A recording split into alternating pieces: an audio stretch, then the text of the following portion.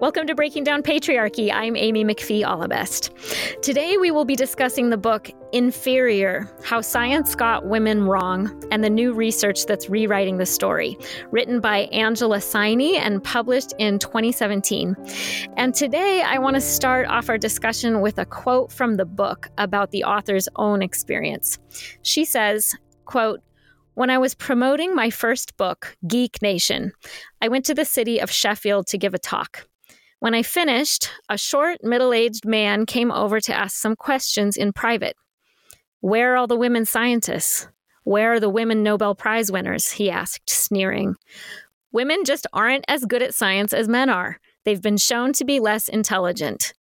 He walked up so close to my face that I was literally backed into a corner. What was a sexist rant quickly became racist, too. I tried to argue back. I listed the accomplished female scientists I knew. I hastily marshaled a few statistics about school-age girls being better at mathematics. But in the end, I gave up. There was nothing I could say for him to think of me as his equal." End quote. I'm starting with this quote because one of my very best friends has a family member who frequently lectures their family, including the young girls in the family, about the scientific evidence that proves men's superiority to women. So, for myself, for my friend, for all of you listeners who have ever found yourselves caught off guard and wondering how to respond when you hear about women's quote-unquote proven inferiority, today's episode will hopefully provide some sound bites to use next time that happens. And I'm so excited to welcome to the program Dr. Chantal Dolan. So thank you so much for being here, Chantal. Hi, Amy. Thanks for having me. I'm happy to be here. So Chantal and I are new friends. We discovered we are neighbors. We live really close to each other and have lots of friends in common, and actually lived in Palo Alto for several years. We have Stanford in common, a lot of the same interests and loves. And it's been so great to get to know you, Chantal. And I'm especially excited to have you here as a scientist yourself, because listeners know I am pretty much all of my academic background is in the arts. It's in English and it's in history and it's in philosophy, but I don't have any background in science at all. So I'm really, really happy that you agreed to do this episode with me and bring your life experience to the conversation. So I'm wondering if we can get started off by you just introducing a little bit about yourself personally and your career and just some things that make you you. Great. I'm happy to give you a brief background, Amy. I'm actually an epidemiologist by training. I used to have to explain what that was, but now that we live in the COVID world, pretty much everybody has at least heard the term epidemiology or epidemiologist. So that's good for me. I grew up mostly in North Carolina, and I am the fourth of four daughters with one younger brother. My parents were both from the West, though. I was raised in a family with traditional gender roles. My dad was the provider, my mom stayed home, but some things they did weren't that traditional. They raised me to believe that I could pursue a career for myself. The things that were most important in the values that I was raised with were family, faith, and education. Our family dinner topics usually centered around what books my parents were recently reading, what we were studying at school. Both my parents were raised in very rural settings out west. They were both the first in their families to go to college, and they were active learners their whole lives. My mom was an English major and a teacher early on, but I think she wished she could have been a scientist, and I don't think that she felt that was available to her.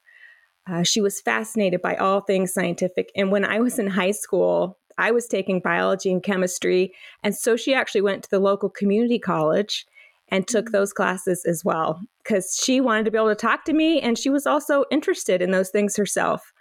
She died relatively young. I was a freshman in college, so some of my most treasured memories of my mom are those years when I was in high school, and we would have that shared bond of science and talking about science together. I left North Carolina after high school and have really been out west ever since. I did my undergraduate work in human biology at Stanford. And then after graduation, I spent 3 years working in an infectious disease lab at Stanford Medical Center. So I was really doing bench work. I was doing research on cytomegalovirus, CMV, but I was in the same lab where the scientists were doing that early HIV/AIDS work. In fact, my blood was always drawn and used as the negative control in all the early AIDS studies. No way. I was like the nice little Mormon girl, so they figured I had clean blood. Wow. Yeah, I'm the negative control to make sure that, that it's not HIV. That's amazing. Wow. They really didn't know anything back in those days. It was really early. So it was a really interesting time, to be sure. Yeah. But I actually realized I didn't love laboratory bench work, but I loved health and I loved science. So I ended up going into epidemiology, which is the study of the cause and distribution of human diseases. It kind of hit a sweet spot for me because it wasn't being a doctor with patients and it wasn't being in a lab at a bench, but it's still very much involved in public health. Mm-hmm. So I did a master's in public health at Berkeley in epidemiology and biostatistics, and then did a PhD doctorate in epidemiology at the Stanford Medical Center. I always thought, even from when I was growing up, that I would be a professor someday, that I would go into academics and do research as a professor. But I actually ended up going into private industry after grad school. I worked for Genentech, which is a major biotech company, for about 6 years and then went out on my own. And then I've had a small epidemiology consulting company for many years now. I usually work about half-time, have about 4 or 5 biotech clients at any moment. And I specialize in helping plan, analyze clinical trials, and especially patient-reported outcomes. So have you been a lot more busy during the last couple of years with COVID? Has that really ramped up for you? Well, biotech is just hot because of COVID. So I've been super busy. And that first year of COVID where we were all locked down, I was working almost full time and it just was too much. So I kind of backed down a little bit this year, and I'm trying to be more half-time is what I like to do. And I mean, I don't have specific work on COVID. I've done a little bit of consulting on it just for free. And then some of my clients have drugs that are being developed or have been developed for COVID. So I would say I'm not on the front lines, but I can see them is the way I would say it. Wow, that's really fascinating. What an interesting time. I mean, it's a really sad time. Yeah. Really hard time. But you've been able to do, I'm sure, a lot of good because you're positioned in a place that's really, really needed. So that's super cool. Okay, the next question that I like to ask my guests is what interested you in a project called Breaking Down Patriarchy, or even the book we're reading, or just anything about the project, however you want to answer that. Well, I have heard about your podcast from a couple of different friends. So I was already interested in the topic, but this book specifically spoke to me. I would say that my decision to go into private industry versus academia and becoming a professor, and then my subsequent decision to leave the in-house corporate world and run my own company, were both driven by factors associated with being a woman in science and ultimately wanting to raise a family. When I was in grad school, I was looking ahead and realizing if I stayed in the world of academics, I would be fighting for tenure, which is the hardest time in an academic's career, during the years where I could possibly have children.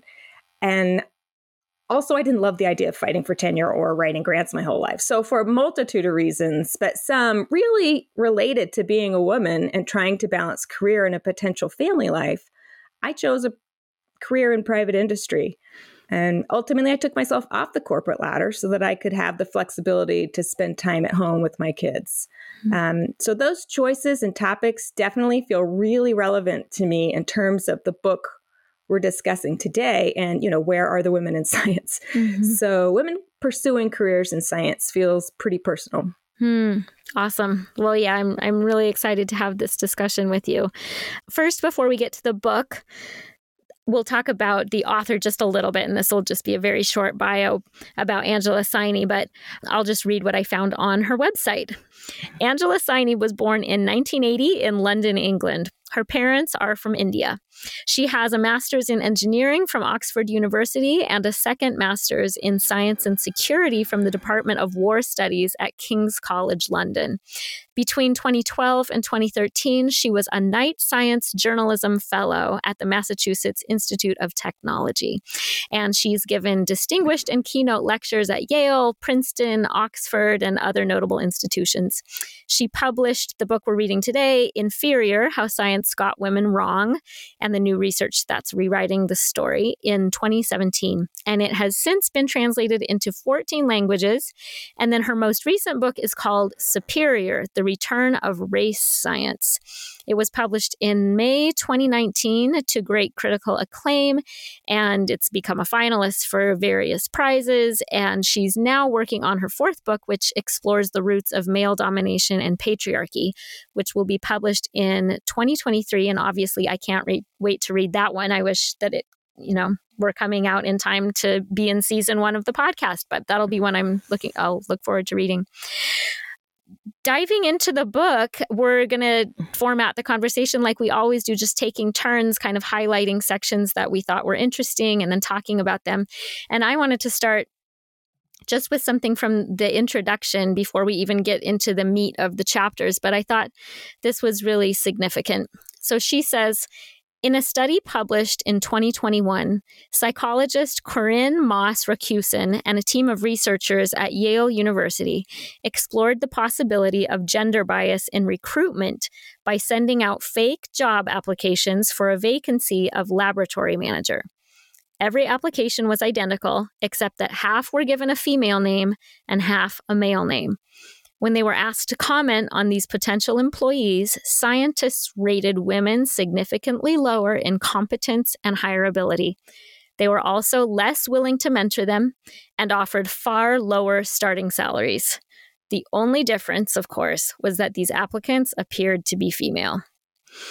So I wanted to start out with that because, as you said in your, personal intro, Chantal, there's like women in STEM. We hear about this all the time. And I still have heard certain men claim that there's actually no gender inequity, even in STEM. And men will say, women, it's true, women aren't in these positions as much as men are, but it's because the women choose not to be. And it's true. It definitely is true, like you said, that sometimes women do have the option of, doing the fast track to leadership in their careers, but they opt out for various reasons, usually having to do with family. That is true that women do, opt to do different things. But there are still just many, many ways, which is what this study demonstrates, right? That women are disadvantaged in blind studies. This is proven because we're still battling this unconscious bias, hopefully unconscious. Usually I do think it is unconscious. And we've, as women, have even absorbed that unconscious bias too. Oftentimes, even women don't want to hire women, right? And so this is still very much an issue across the board in so many fields, but especially in science. So I wanted to start out with that. Did you have any thoughts on that, Chantal?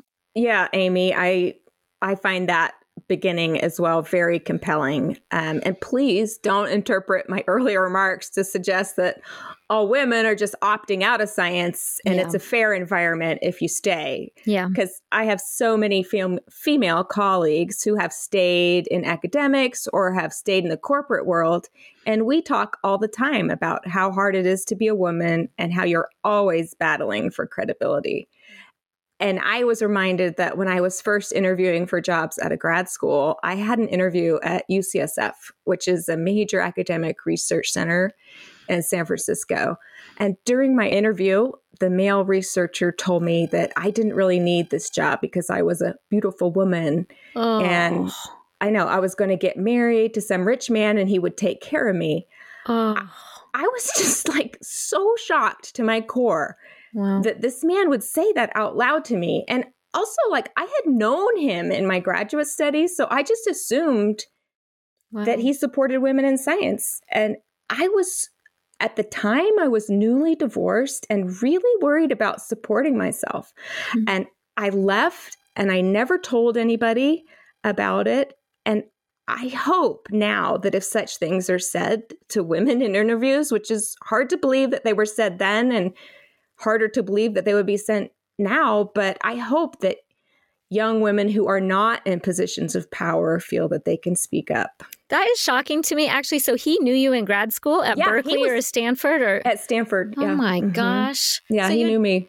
And also if he's at Stanford himself and he's at UCSF, it's not like he's at, BYU or like a conservative Christian school in the South or something. No, he was at UCSF. Yeah. Yeah, he was modern.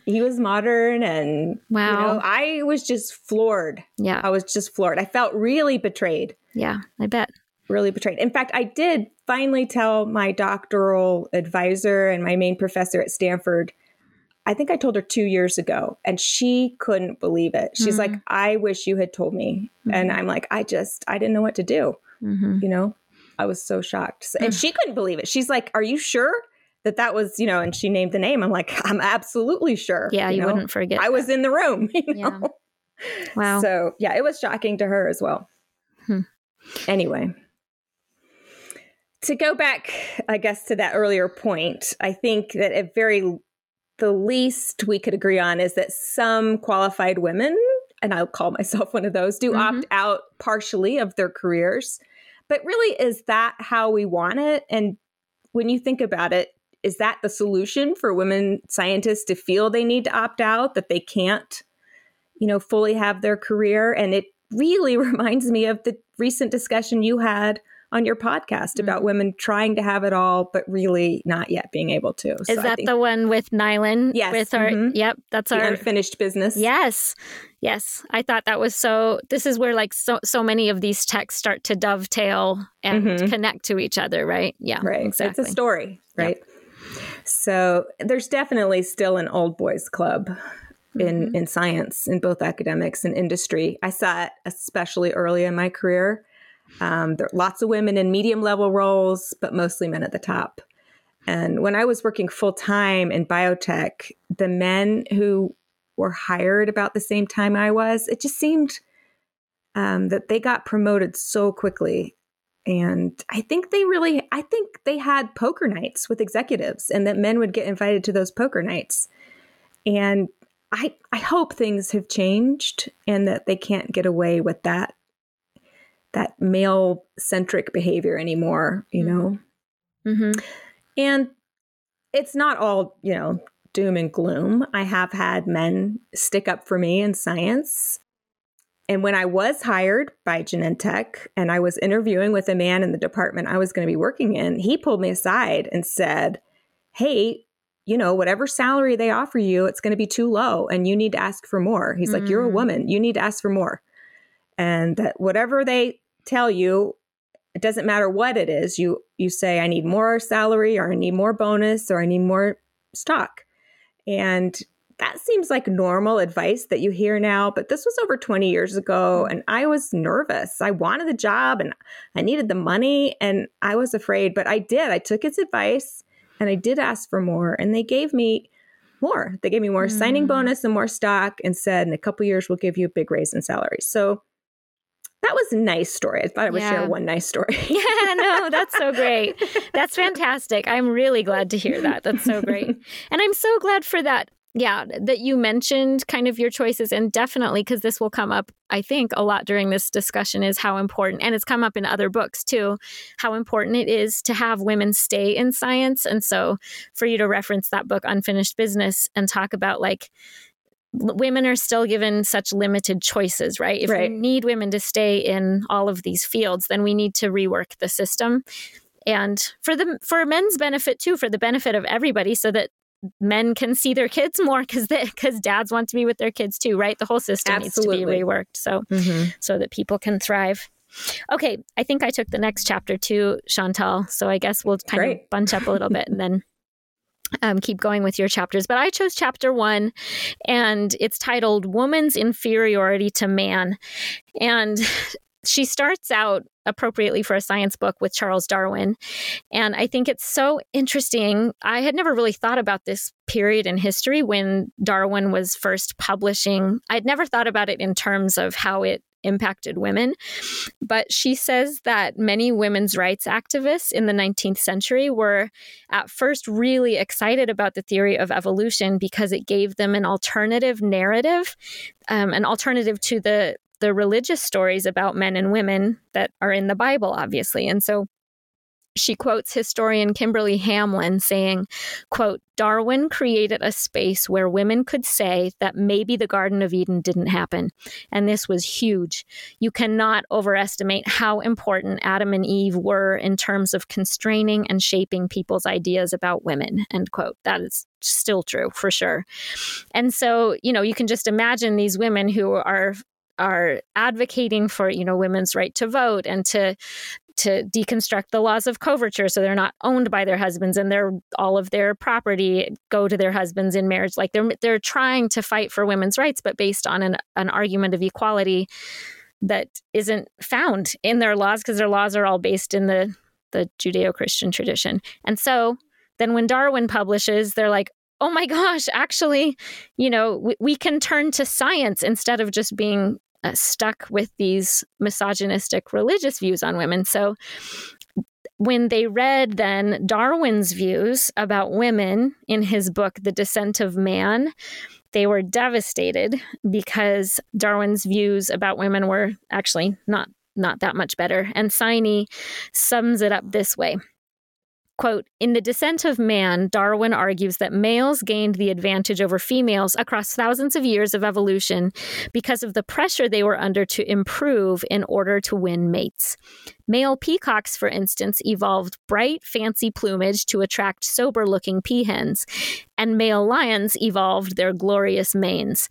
In evolutionary terms, he implies, females can happily reproduce no matter how dull they are because they're the ones that give birth. They have the luxury of sitting back and choosing a mate, while males have to work hard to impress them and compete with other males for their attention. In this vigorous competition for women over millennia, the logic goes, men have had to be warriors and thinkers. And this has honed them into finer physical specimens with sharper minds. Women are literally less evolved than men." She quotes Darwin, quote, "The chief distinction in the intellectual powers of the two sexes is shown by man attaining to a higher eminence in whatever he takes up than woman can attain, whether requiring deep thought, reason, or imagination, or merely the use of the senses and hands. Thus, man has ultimately become superior to woman," end quote. That's just depressing. It's so depressing. Like, I feel it in my chest. Like, I feel a devastation. Oh, it's so hard. So Angela Saini writes that like multiple women were writing letters to Darwin after reading this and saying, this cannot be what you really mean, right? And they have letters in Darwin's own handwriting responding to these women and saying, I'm sorry, but women really are intellectually inferior. This is what the science is proving. And so this is kind of the first example of, what she titles her book, How Science Got Women Wrong. And then the rest of the chapters will explain other outdated, but still often believed and often quoted ideas. So that was the first kind of foundational concept from Darwin. Right. And just add me to the list of women devastated by Darwin's response, Amy. Totally. Ugh. I mean, I'm a biologist first, so I'm a huge Darwin groupie. So I didn't know this history either. I mean, I guess I wasn't reading Darwin with women's issues in mind. And so, like, even a few years ago, I was in a pretty big Darwin phase, and I read The Voyage of the Beagle, which is basically his diaries of his famous journey that included the Galapagos Islands and its famous finches. I was just fascinated to read his diaries and almost be able to watch him develop skepticism around everything being created all at once with no changes ever. I distinctly remember him witnessing fossilized shells high on a cliff in South America somewhere, and just this huge light bulb going off for him while he's writing his diary about how things change and are not always the same. And so my knee-jerk reaction is to defend him, there were no women on that voyage. He was always just surrounded by men, and just say, hey, it's not surprising that he doesn't come to the defense of women. He was a product of his times. He was ahead of the game in terms of his ideas about natural selection, and that would lead to our understanding of evolution. But maybe, he just wasn't tuned into women's issues. But, reading this chapter in the book that we're talking about today, it just made me realize that his reaction and his response to the women of his day who were questioning the natural inferiority of women, it must have been like a punch in the gut for those women. It feels like that to me now. And it's interesting to think about what would have happened if he had said, oh, hey, of course, that's not what I meant. There is no scientific evidence to suggest women are inferior to men. I mean, would there have been a different trajectory to the whole women's rights movement and the acceptance of women in science? I just wonder. And I think about the impact just on a smaller scale. What is the impact that we have on those around us with our words? And in small ways, do we say things off the cuff that have other implications that we don't know about in other people's lives? Have we ever discouraged or encouraged women or young girls that we meet by the way we talk about ourselves or other women? Particularly, I'm thinking in terms of math and science. Do we say, oh, I was never good at math in front of our daughters? And what does that do to a daughter? Even today, there's just separation in math and science for boys and girls early on. It happens around middle school. And certainly by the time you're in high school, there's a separation in STEM. My husband, he's mostly retired, but he teaches AP physics with calculus at a local high school. It's basically the highest and hardest STEM class that most high schools offer. And there's always a lot more boys than girls in his class. This year, he has 6 students, and among those 6 students, only 1 girl. And I know he's had years where there've been no girls in the class. And it's not because they're not smart girls. I think it's because we just have different expectations and societal norms that we pass on to our boys and girls, not that girls aren't good at math and science. Well, that'll be a theme for today for sure. And I kind of want to ask you one more thing as we were just talking through this Darwin stuff. It seems to me, even as I read it, where he's saying, like, well, men are superior to women because, and then he's giving like these examples of the peacocks and the lions and stuff. That doesn't, because when you said it's not, he had the option of saying there isn't data that proves that men are superior to women. And so I'm thinking, yeah, there actually wasn't, because the reason that he was giving wasn't backed up by research. It just seemed like conjecture to me. Am I understanding that right? That's the way I understand it. And that's what people do today, right? They say things they believe, and then they make false claims about, what they want to believe to support them. But often it's not based on really hard data or really facts. So, yeah. You have a set of assumptions that you've inherited. And then when you see anything like, oh, I have an idea, it's probably because of this. And then sometimes even scientists will see what they're expecting to see, right? I mean, we all have to, it's a challenge for all of us, but we all have to try to have flexible mindsets, right? I mean, try to be open to new information, try to be open to theories that aren't proven. I mean, and to me, when somebody just falls back on culture, societal norms, as if that has to be right and that has to be the way it is forever, that's a red flag, Yeah, for sure. Okay, so Amy, the chapter that I wanted to highlight next is chapter 3, which is called A Difference at Birth. And that's really the question, right? Are there inherent biological differences between boys and girls present from birth? So Sine describes an experiment performed by Dr. Simon Baron Cohen, not Sacha Baron Cohen, because, I know, it's really hard to read. Right. I kept laughing. Like a joke. I know, exactly. And he's actually a real scientist. It's not like a joke. It wasn't a prank. Exactly. And Jennifer Connelly, who to me sounds like Jennifer Connelly, so I imagine the actress. So to me, this is like a skit. Yes. Anyway, they observed these newborn babies. This was like supposedly an experiment. And each baby was shown 2 things. Either Jennifer Connellan's own face, like live and in person, I guess her smiling at the baby. And the other was a mechanical mobile with a picture of her face on it. So they were trying to measure how long every baby looked at either the real face or the face on a mobile, or if they looked at all. And so this method is called, quote, preferential looking. And it's pretty commonly used in babies for sure, in research. So here's a section from the book that I'll just share with you. When the results came in, a large proportion of babies showed no preference for the face or the mobile, but around 40% of the boys preferred to look at the mobile compared to a quarter who preferred the face. Meanwhile, around 36% of the baby girls preferred the face, while only 17% preferred the mobile. The difference is statistically significant. In 2003, he published a book called The Essential Difference. He says the female brain is hardwired for empathy, while the male brain is built for analyzing and building systems like cars and computers. People may show varying degrees of maleness and femaleness in their brains, but as the adjectives helpfully suggest, men on average tend to have male brains, while women tend to have female ones.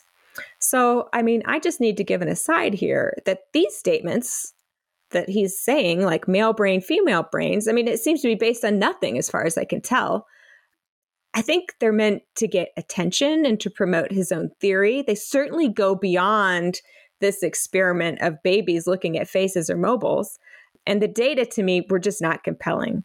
But the narrative, this male brain, female brain, it has staying power. And my theory is that the narrative supports the current status quo. So people keep and want to perpetuate it. There's some kind of feedback loop going on. I know I keep hearing that from people. They always, when I talk about gender, a lot of people want to say, but men and women are different, That's always like really important to people. And I think that's so interesting. And I'm still trying to figure out why. And I have lots of questions about this study, but I'll let you keep going with it and I'll ask them in a minute. Right. She also, Saini, writes about a case of an intersex person named Michael to demonstrate the limitations of such a hypothesis. Right. And then she talks about a psychology professor at Cambridge named Melissa Hines, who studies sexual differences as well. And so here's a part in the book about what we're going to hear a lot about, which is toy differences. And I'll read it to you. On toy differences now, she has little doubt left. One of the first studies I did in this area was bringing children into the playroom with all the toys and just recording how much time they spend playing with each toy, she describes. I was really surprised by the results because at the time, the thought was that toy choices are completely socially determined. And you can see why, because there's so much social pressure for children to play with the gender-appropriate toy. She and others found in study after study that boys on average really do prefer to play with trucks and cars, while girls on average prefer dolls. The main toys are vehicles and dolls. Those are the most gendered types of toys, she says. Yeah, I have so many questions. I know, and my first question is how big, so she says there really is a difference. So yeah, how big of a difference is there? Right. And they do talk about that in the book. Here's the other quote about that. She says, toy differences I like to compare to height, she explains. We know that men are taller than women, but not all men are taller than all women. So the size of the sex difference is 2 standard deviations. The sex difference in time playing with dolls versus trucks is about the same as the sex difference in height. Okay. So first of all, 2 standard deviations. Is that big? Right, it's significant, yeah. I mean, right? as a statistician, I'll tell you that usually 2 standard deviations is kind of what you need to hit to be, quote, statistically different. Okay.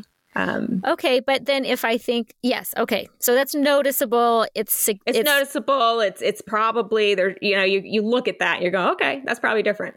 Okay. But then if you use the example you just said of like height, right? I think of all the men and women I know. I can think of multiple women right off the top of my head that are taller than the average man, but it's still quite a small minority, right? And so, yeah, that was really interesting to think of it in terms of height. What did you think about it? Right. I mean, well, I believe the height difference, right? Like we can all see that, right? But, the fact that girls prefer dolls, 2 standard deviations, I don't know. I'm pretty skeptical of all the studies on babies and little kids. Why? Well, I mean, I'm that's just kind of my job. Is I am a skeptic. And as a critical reviewer of scientific literature and study design, these are two of the most common things I do as a consultant in my job. I mean, I do structured or systematic literature reviews of various research topics or questions for clients. And then I also help people design clinical trials. So although I'm in the world of biotech and not social sciences, these studies, to me, they just don't seem to make much of an attempt at all to control for biases. There's no controls. What about looking at something you would expect both babies to look at for the same amount of time? What about gender neutral toys in the same room? There were no blinding, is what we call it, of the study personnel of that baby face mobile study. So the researcher, Jennifer Conlon, was using her own face, for goodness sake. I mean, and then when she's live looking at the babies, how do we know she was giving each baby the exact same expression? And it sounded like when we read it that she knew in many cases which ones were boys and girls. So I can just imagine her reacting to the girls differently than the boys if she knew. So, call me unconvinced. And the toy study, I mean, not convincing to me at all. I mean, these kids, they were toddlers, I think, but they're probably already super influenced by their home environments. They've already been taught and figured out that they're supposed to prefer trucks and dolls. They may just be showing us the early impact of nurturing and gender bias that gets a head start from the parents. Maybe that's the point. I don't know. I was just not impressed. And I think I told you before, the only kids studies I like are the ones where they tell them not to eat the marshmallows or the Oreos till later, and then they leave the room to see who eats up the treats the fastest. I mean, those crack me up. Yeah, they're great. I know exactly which ones of my kids would eat the marshmallow and which ones wouldn't. And my kids actually participated in some of those studies at Stanford. Are you kidding? Yeah, no, because they went to the preschool at Did they go to Bing? Stanford. Yes, they went to Bing. Yes, exactly. So they did. Yeah, a couple of them did. They were still doing follow-ups for the marshmallow study. So some of them ate marshmallows in that room. So it's there you funny, go. but yeah. But anyway, I actually really do appreciate your skepticism. Again, I'm not a science person. And so I tend to be a little bit more like, okay, I mean, I'm not trained with that, skepticism or knowing what to question. But keep going with these toy studies because I think the point too, SINE is using these experiments to show what the problems are, right? So keep going. Yeah. So, and this is from her book. This difference in toy choices, however, is a far leap from the theory that the brains of men and women are deeply structurally different because of how much testosterone they've been exposed to. It's a considerable distance from Baron Cohen's claim that there's such a thing as a typical male brain and a typical female brain, one that prefers mathematics and one that likes coffee mornings. I mean, as an aside, I'm jumping in here. Like that whole claim is just so offensive. Like, why can't we like math and want to go to coffee shop with a friend? Because everything has to be so dichotomous. That's stupid. Right. Like you said before, people are so wedded to this idea of, men and women are different, right? Anyway, back to the book. For him to be right, there would have to be noticeable gaps in lots of other behaviors as well. Those with female brains would have to clearly behave on average like empathizers, and those with male brains like systemizers. According to Hines, this isn't what we see. Tallying all the scientific data she has seen across all ages, Hines believes that, quote, sex difference in empathizing and systemizing is about half a standard deviation. This would be equivalent to a gap of about an inch between the average heights of men and women. It's small. That's typical, she adds. Most sex differences are in that range. And for a lot of things, we don't show any sex differences. End of the quote. So, and this is still the book. She studied an enormous amount of research and found that only the tiniest gaps, if any, existed between boys and girls. Fine motor skills, ability to perform mental rotations, spatial visualization, mathematics ability, verbal fluency, and vocabulary. On all these measures, the boys and girls performed almost the same. So, Amy, I mean, I find this type of data much more compelling because They are looking across studies and looking for patterns and trying to make sense of everything. And it turns out that a lot of what they are seeing doesn't go along with the huge toy differences in that one toy preference study presented earlier. So to me, it really shows the importance of looking at a whole body of data and not just singling out one study with dramatic results. Mm-hmm. That makes sense. Yeah. So also from the chapter, in 2005, University of Wisconsin-Madison psychologist Janet Shibley Hyde proposed a gender similarities hypothesis to demonstrate just how big this overlap is. In a table more than 3 pages long, she lists the statistical gaps that have been found between the sexes on all kinds of measures, from vocabulary and anxiety about mathematics to aggression and self-esteem. In every case, except for throwing distance and vertical jumping, females are less than 1 standard deviation apart from males. On many measures, they are less than 1/10 of a standard deviation apart, which is indistinguishable in everyday life. That's amazing. I know. Data to me. And so I think what is being suggested here, interestingly, though, for me, I just have to add here, I myself, I think really, truly without being influenced by my culture, though I certainly was influenced and probably these traits were reinforced in me. But I do think I was just a true blue face looker and doll holder as a little girl. I was. If you handed me a truck, I probably would have rocked it to sleep. I am a very rational, analytical person, and I love studying, trends throughout history, and I love a good scientific study to read and learn. I love learning in every area, but I am first and foremost an empath, I think. And at the same time, I could feel it in myself when I was reading these studies, like I wanted the girls to look at the mobiles and I wanted them to play it with the trucks.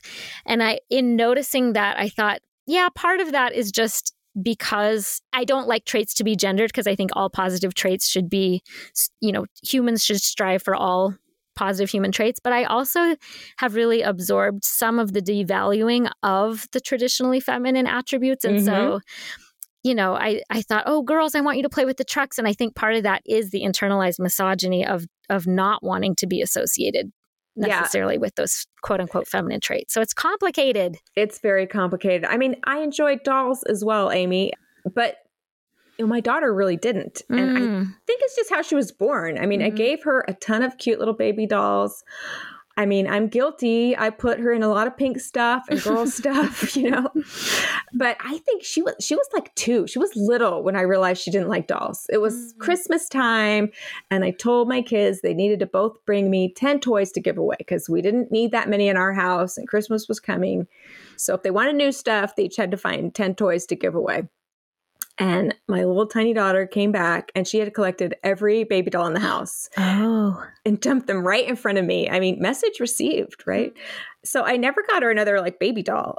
I did get her some American Girl dolls and accessories later, but they were mostly just a play date tool because her friends would come over and want to play with them.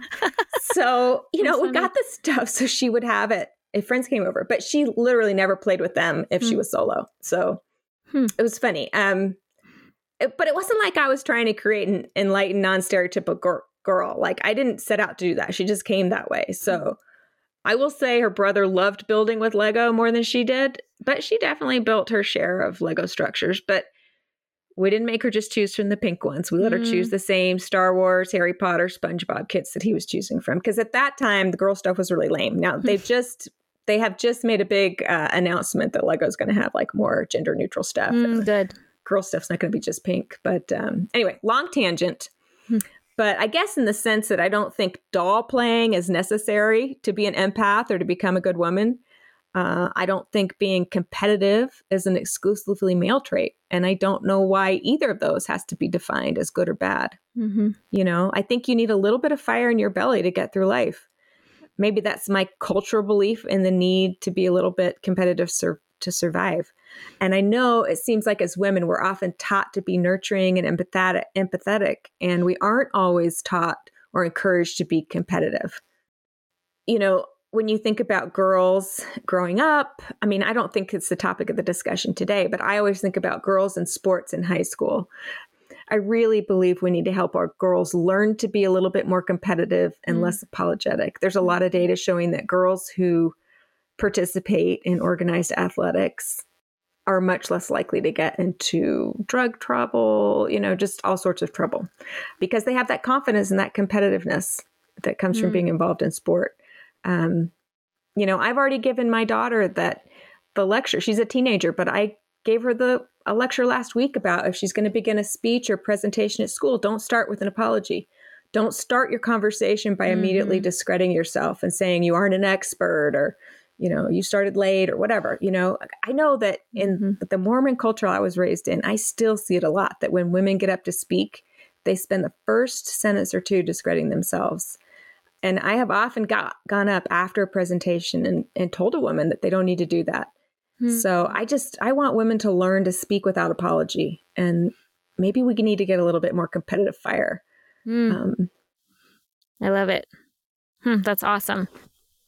So, Amy, the next chapter that I was just going to highlight just a tiny bit, this will be brief, is chapter 4, the missing 5 ounces of the female brain. This continues on our theory of, are the male and female brains really different? So an interesting chapter, but I'll just pull out a couple little things here. Research in the 1970s and 1980s revealed that the number of American boys with exceptional mathematical talent outnumbered girls by 13 to 1. Since then, this ratio has plummeted to as low as 4 or even 2 to 1. What looks like a biological difference in one particular place and time can turn out to be a cultural difference after all.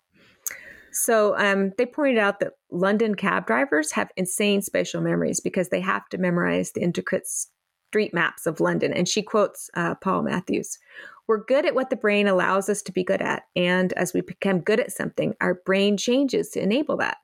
Playing action video games or with construction sets, for instance, improves spatial skills. So if a young boy happens to be given a building set rather than a doll to play with, the stereotype of males having better spatial skills is physically borne out. Society actually ends up producing a biological change." Yes. I know. So interesting. So interesting. That is such an important point. And I actually just read something similar in Melinda Gates's book, The Moment of Lift, where she talks about also that believing that we are not as good at something makes us worse at it. And in The Moment of Lift, she talks about a study where 2 groups of students, and in both groups, they're white and they're all Stanford students. And they go in to take a math test. And one group was told, white people don't do as well on this test as Asian people do. And then the other group was not told anything, and they just went and took the math test. And the group that was told that white people don't do as well on the test performed significantly worse than the group that wasn't told anything. And it was the difference of a whole letter grade on the test. I'm going to call the difference of a letter grade statistically significant. Yeah, I would say so. Yeah, it is. Yeah, I thought that was so interesting. And so, yeah, and I absolutely believe that how we are taught to think about ourselves is powerful. And I loved Melinda Gates' book, by the way. There were so many examples in that book of giving women just a tiny, tiny bit of control over their lives and changing their gender roles in small ways, just having profound impacts on their lives and the lives of the communities they lived in. Anyway, back to the book, women who are reminded of negative stereotypes about female abilities in math go on to perform worse on math tests. Removing stereotype threat can improve both men's and women's academic achievement. So this just goes back to that whole concept of mindset, and believing that we can do things has real power. So I'll just jump again to another chapter here. Chapter 6, called Choosy, Not Chaste, which was kind of a funny title. It was a funny title. Yeah. And a good chapter. I thought it was interesting. It was a good chapter. They had some stuff, but I won't go over here today, but kind of a lot of interesting kind of studies on male and preference and female preference in choosing partners, or how many partners they're going to choose. But going back to Darwin's The Descent of Man, this chapter really discusses the concept that men indiscriminately chase women because they feel a biological drive to father the most children. And women try to escape unwanted attention because they want to select only the best possible father for their offspring. So males produce millions of sperm and they want to spread the seed far and wide. And females only ovulate, once a month, a finite number of times, once a month for so many years. And then they want to fend off all the unworthy contenders. So they're trying to be choosy. Mm-hmm. And this is what it says in the book. It wasn't just about mating habits, but also about how the pressure to attract the opposite sex would have acted more heavily on males, influencing their evolutionary development by forcing them to become more attractive and smarter. Yeah. It's really it's hard to read that, Yeah, it is. It's an interesting thought, and I just squirming. But it's interesting that that belief has translated into kind of a society-wide tolerance of men's sexuality, and even encouraging men to be sexual and tolerating, them to be philanderers. And actually, my mother-in-law, when she was doing her master's degree, I remember she pointed out that this funny little couplet that she read at the beginning of an essay once that says, "Hogamus, higamus, men are polygamous. Higamus, hogamus, women are monogamous."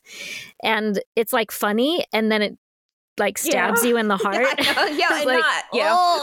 Not funny. Do we have to keep making jokes about this? Yeah. Right. But and is it really even true? We know it hurts, and is it true? And men are expected and supposed to be sexually active, and women are supposed to be passive and not sexual. And that's definitely the Victorian ideal, right? And it's perpetuated to this day, of course, especially within some sectors of society more than others.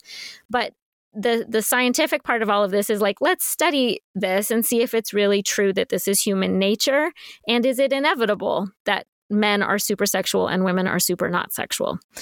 So right. I mean, it just feels like societal and cultural norms are being reinforced. Mm-hmm. I just question how much is DNA and how much of these behavioral stereotypes are there because they, both men and women, have been raised to think they should behave that way. Mm-hmm. And their behavior is promoted.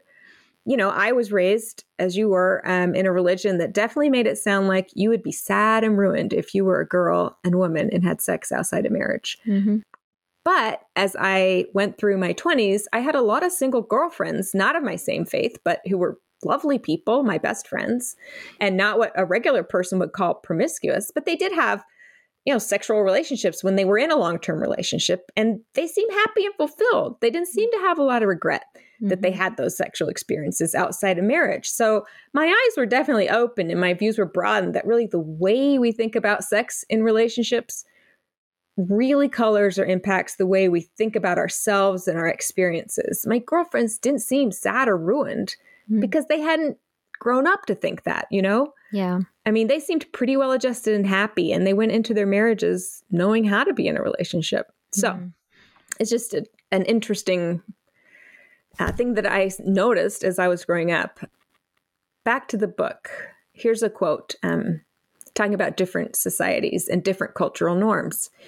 The Himba are an indigenous society of partly nomadic livestock farmers living in northern Namibia. So the cultural norm among the Himba is that it's as acceptable for women to have affairs as men, and husbands simply have to accept them. They profoundly challenge the theory that women aren't eager for sex or that they don't want more than one sexual partner at a time. So what's going on here is that they're giving us an example of a group of these hunter-gatherers in Namibia to try and understand human nature, right? Because they've been the least disrupted as possible. And here in this case, they've got a completely different cultural norm. These Himba women are allowed to be sexually active, basically, even in their marriages. Mm-hmm. Another example in the book is the Mosua of China, one of the few societies in the world in which women head households and property is passed down the female line. People practice what is known as walking marriage. This allows a woman to have as many sexual partners as she likes. The lover of her choice simply comes to her room at night and leaves the next morning. So these two examples, they're really interesting anecdotes. I'm not sure how to connect them to the current arguments. other than they provide us with actual case examples and studies of cultures that have different norms and standards. So maybe it's not all predestined by our DNA. Right. Yeah, exactly. I think that is what she's intending to show. Just that you can't claim that all human males are one way and all human females are the other way if there are significant exceptions to that. So it just has to be more cultural. But yeah, when I was reading this chapter and the author kept referring to this Victorian idea that we all believe that women aren't sexual, I kept thinking, as I've studied history, I was really surprised to learn that in centuries prior to the Victorian era in Europe, women were seen as more sexual than men. Women were the temptresses, the earthy ones, the ones that were, kind of slaves to their own bodies and so lusty. And that's why men needed to put so many rules in place to police women's sexuality. And, so it's not only is it different from place to place, but it's different from time to time, right? And sure enough, that's where Angela Saini goes next in the chapter, I think, is talking about this concept of women being more sexual. Right. And that's in the part of the book that's a really interesting part that I had no prior knowledge of. Hadn't had a lot of experience with the pigeon world. So me neither. There was a study of a phenomenon among male and female pigeons called mate guarding. So in the winter, when they're not mating, they're coupled up, waiting to mate in the spring. So these are your, male and female pigeons now that we're talking about. So I'll just read this from the book. The issue for the males is how to make sure they don't lose their female partners to another male. Scientist Robert Trivers imagines himself as one of the male pigeons.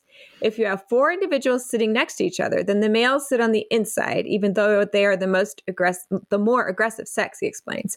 I sit in between the other male, who sits to my right, and my female sits to my left. He, meanwhile, has his female to his right. So both of us can relax during the night. We're in between any other male and our female. So this arrangement means that each male can successfully protect his female from unwanted attention from the other male in their huddle. But a dilemma sets in when another couple is added to the mix. Now it's impossible to have a seating arrangement such that each male is between his female and all other males, he says. This leaves one male in a quandary. Remember, we're still talking about pigeons. And it's because his female is now sitting next to another male. So back to the quote. What does he do?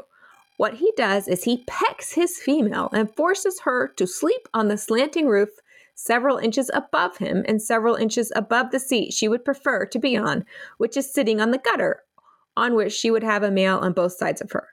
The male forces her to sit alone uncomfortably in the cold. And that's the end of the quote. So, now I'm really feeling sorry for the pigeons. He goes on to describe how he watched the pigeons, and when the male pigeon would fall asleep, the female would sneak back to her comfortable position, and the male would wake up and see her sleeping next to another male, and he would peck her aggressively until she went back to sleep alone on the slope of the roof. Depressing for the pigeon. Yeah, so sad. It makes me feel sad for female pigeons. But yeah, this was really interesting. And in a way, I guess it does maybe reinforce that stereotype of like the male that is more aggressive and guards the female sexuality. But I guess this is the point that she's making too, is that like the female sexuality is regarded as like the one that could potentially be out of control. I kept thinking when I was reading this, I was making connections to the human world, of course. And I kept thinking of the Taliban and how they just turned the Afghan Ministry for Women into the Ministry for Virtue and the Prevention of Vice.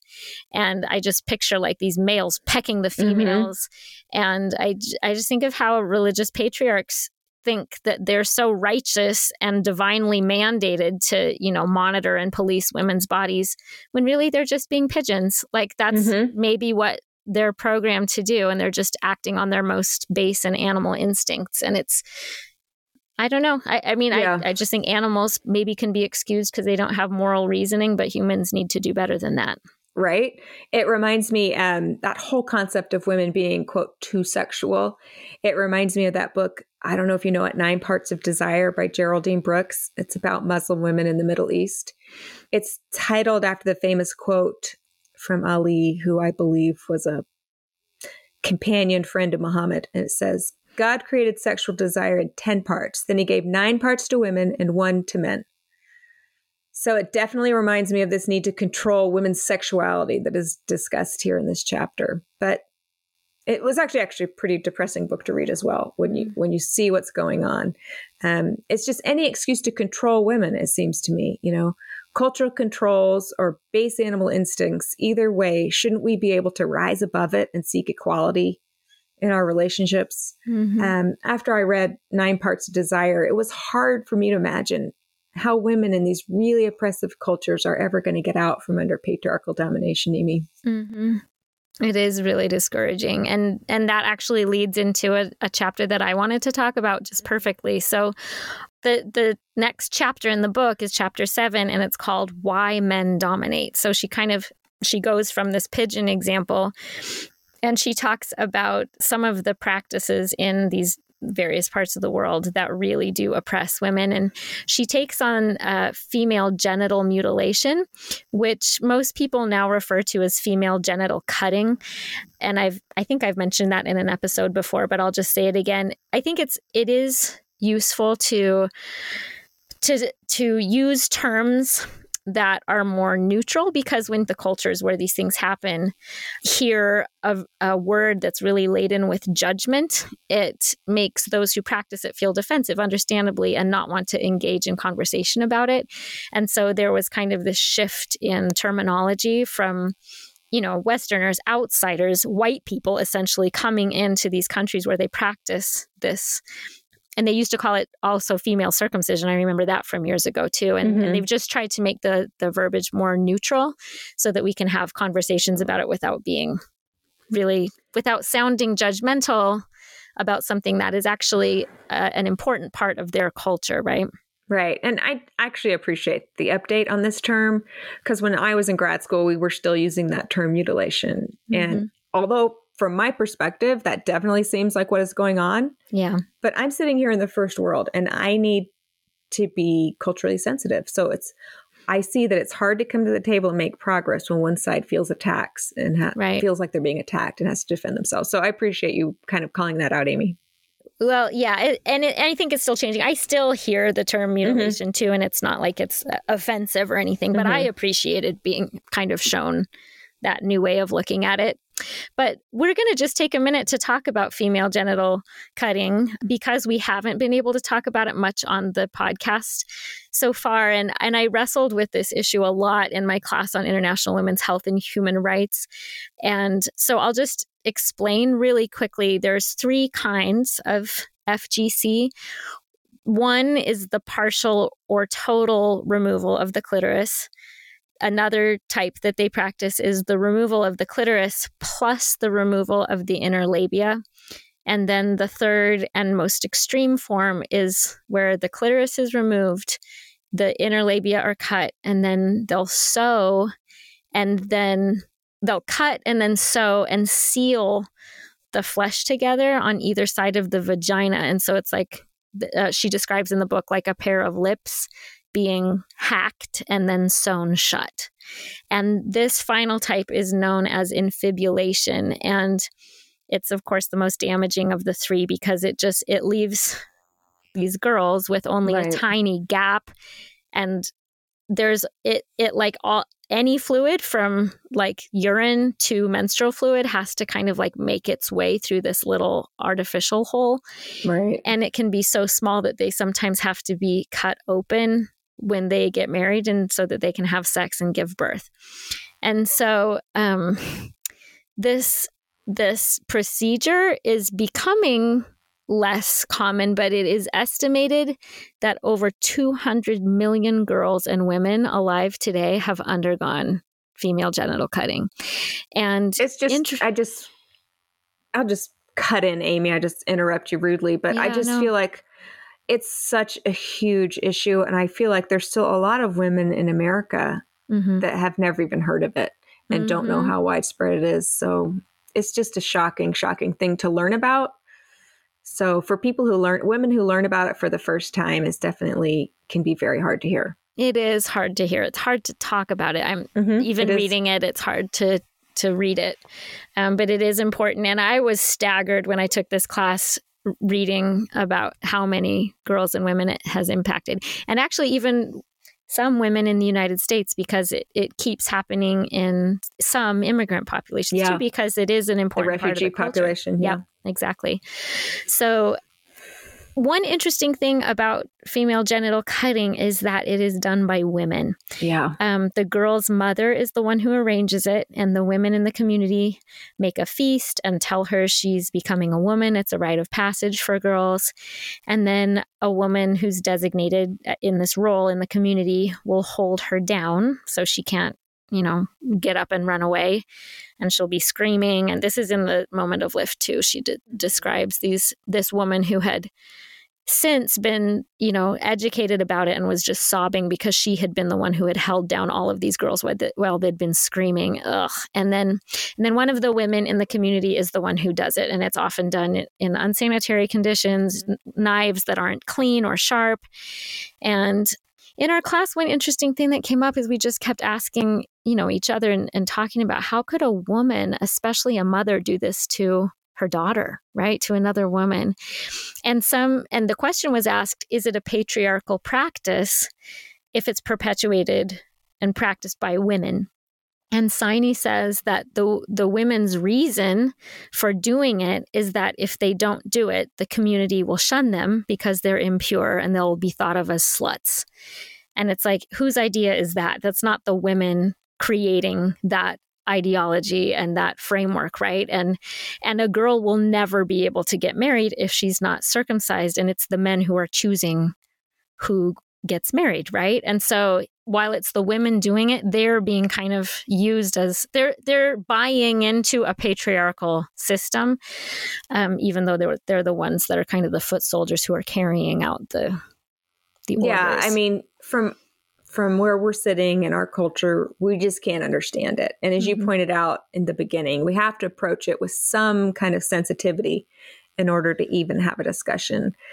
I would think, to me, that once this is done to you by your mother, your grandmother, or some trusted female leader, you would never, ever be able to feel as if you had any power at all in your life. To have such violence inflicted on you at a young age by women who supposedly love you means that you're a victim of intimate sexual violence your whole life and no way to recover. Mm-hmm. So that's, so much for speaking from a place of neutrality. But it feels almost physically painful to even think about it. And I mean, as I said before, I think it's shocking that it's so widespread today. Mm-hmm. Yeah.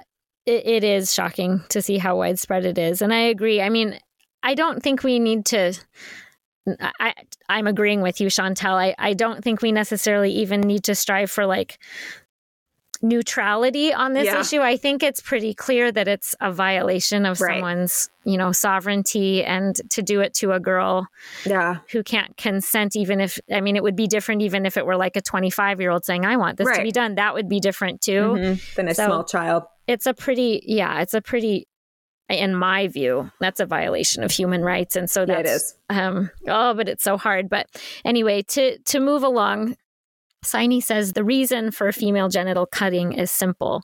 The torture continues because it does what it was always intended to do. A woman who has been cut as a child will almost certainly remain a virgin when she's older. It would be too painful for her to be anything else. And once she's married, a husband can be confident that she'll be a reliably faithful wife. It's as brutal a manifestation of mate guarding as anyone has ever seen. Right. So I tend to agree with that. She also brings up, a lot of different cultural practices that harm women, like foot binding in China. And she quotes Gerda Lerner extensively, which I loved to hear since I'm such a Gerda Lerner fan. Right. She talks about the Mesopotamian law that we talked about in the creation of patriarchy, where men could have sex with slaves and concubines, but women could only have sex with their husbands. And the Hindu practice of sati, where widows, when their husbands die, they throw themselves on the funeral pyre of their husbands because their lives have no value once their husbands are gone.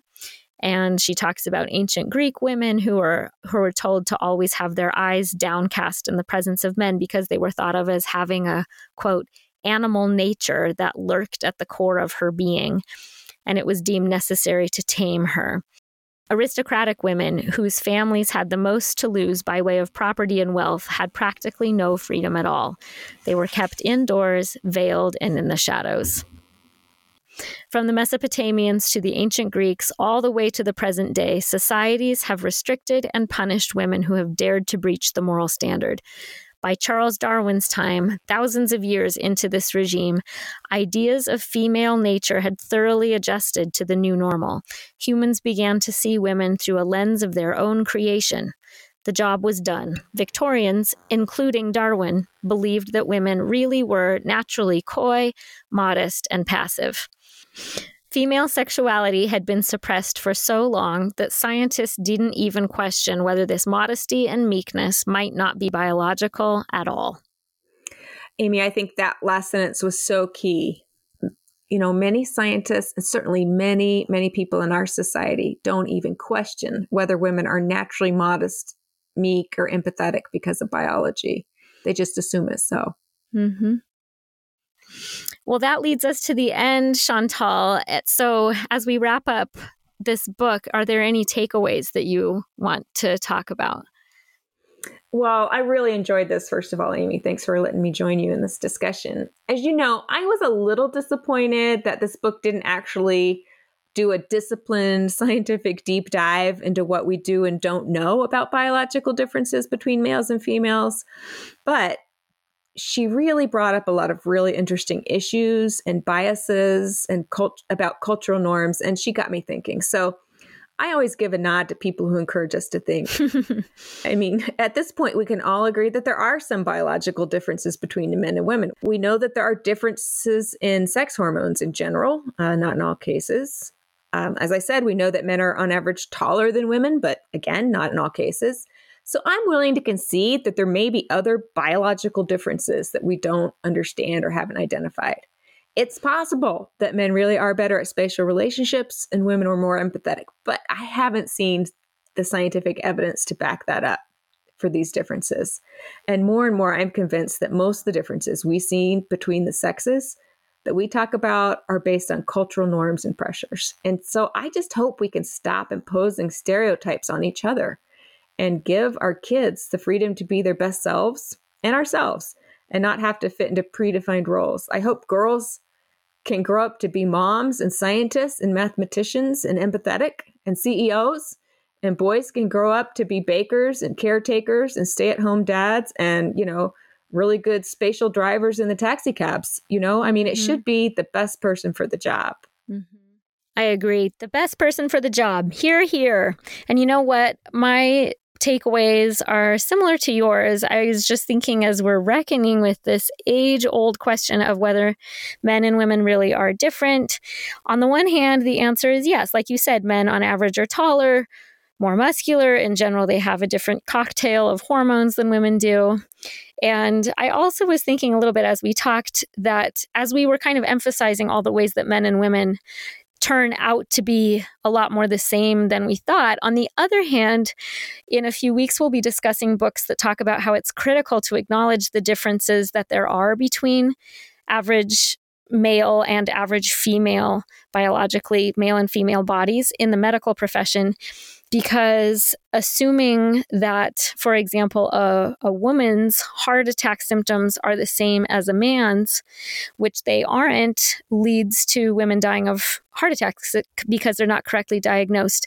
And there's a lot of examples of this that we're going to be reading in different books in a couple of weeks. And so, and also that pigeon example that we just shared reminds me too of like other animals that I've learned about, ducks and geese and a lot of primates that I've heard of, where the males in general are just honestly really barbarically violent to the females. And so the fact that, you know, even in the animal world and in the human world, that it's just so common for males to, you know, peck at the females like those pigeons. It just seems to me that there do have to be some biological factors going on with mate guarding and all of those things. But I think what Sayani is trying to say in this book is that when we ask the specific question, are males superior to females?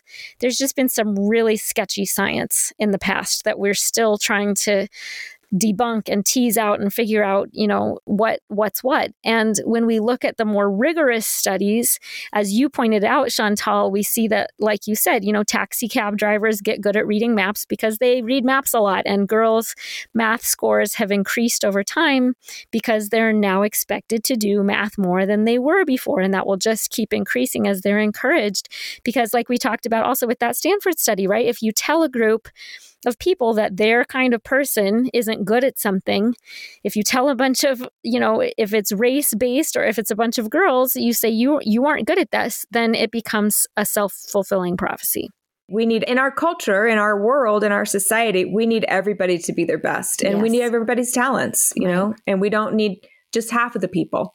We need all the people. We need all the people. Awesome. Well, let's leave it at that. That's a great last word. Thank you so much, Chantal. This was such a joy. Thanks, Amy. And thanks to listeners for being with us today. On our next episode of Breaking Down Patriarchy, we will be reading Women and Power, a Manifesto by Dame Mary Beard, who's a professor of classics at Cambridge University. This is a slim little book. You can just stick it in your purse and read it a bit at a time. It's quite short, but it's packed with fascinating stories from the Greek and Roman world that resonate in our patriarchal world today. It's a really quick read. It's really thought-provoking. And I immediately passed it around to my family and made everybody read it when I was done, and we all loved it. So I highly recommend reading this one. Again, we'll be discussing Women and Power, a Manifesto by Mary Beard next time on Breaking Down Patriarchy.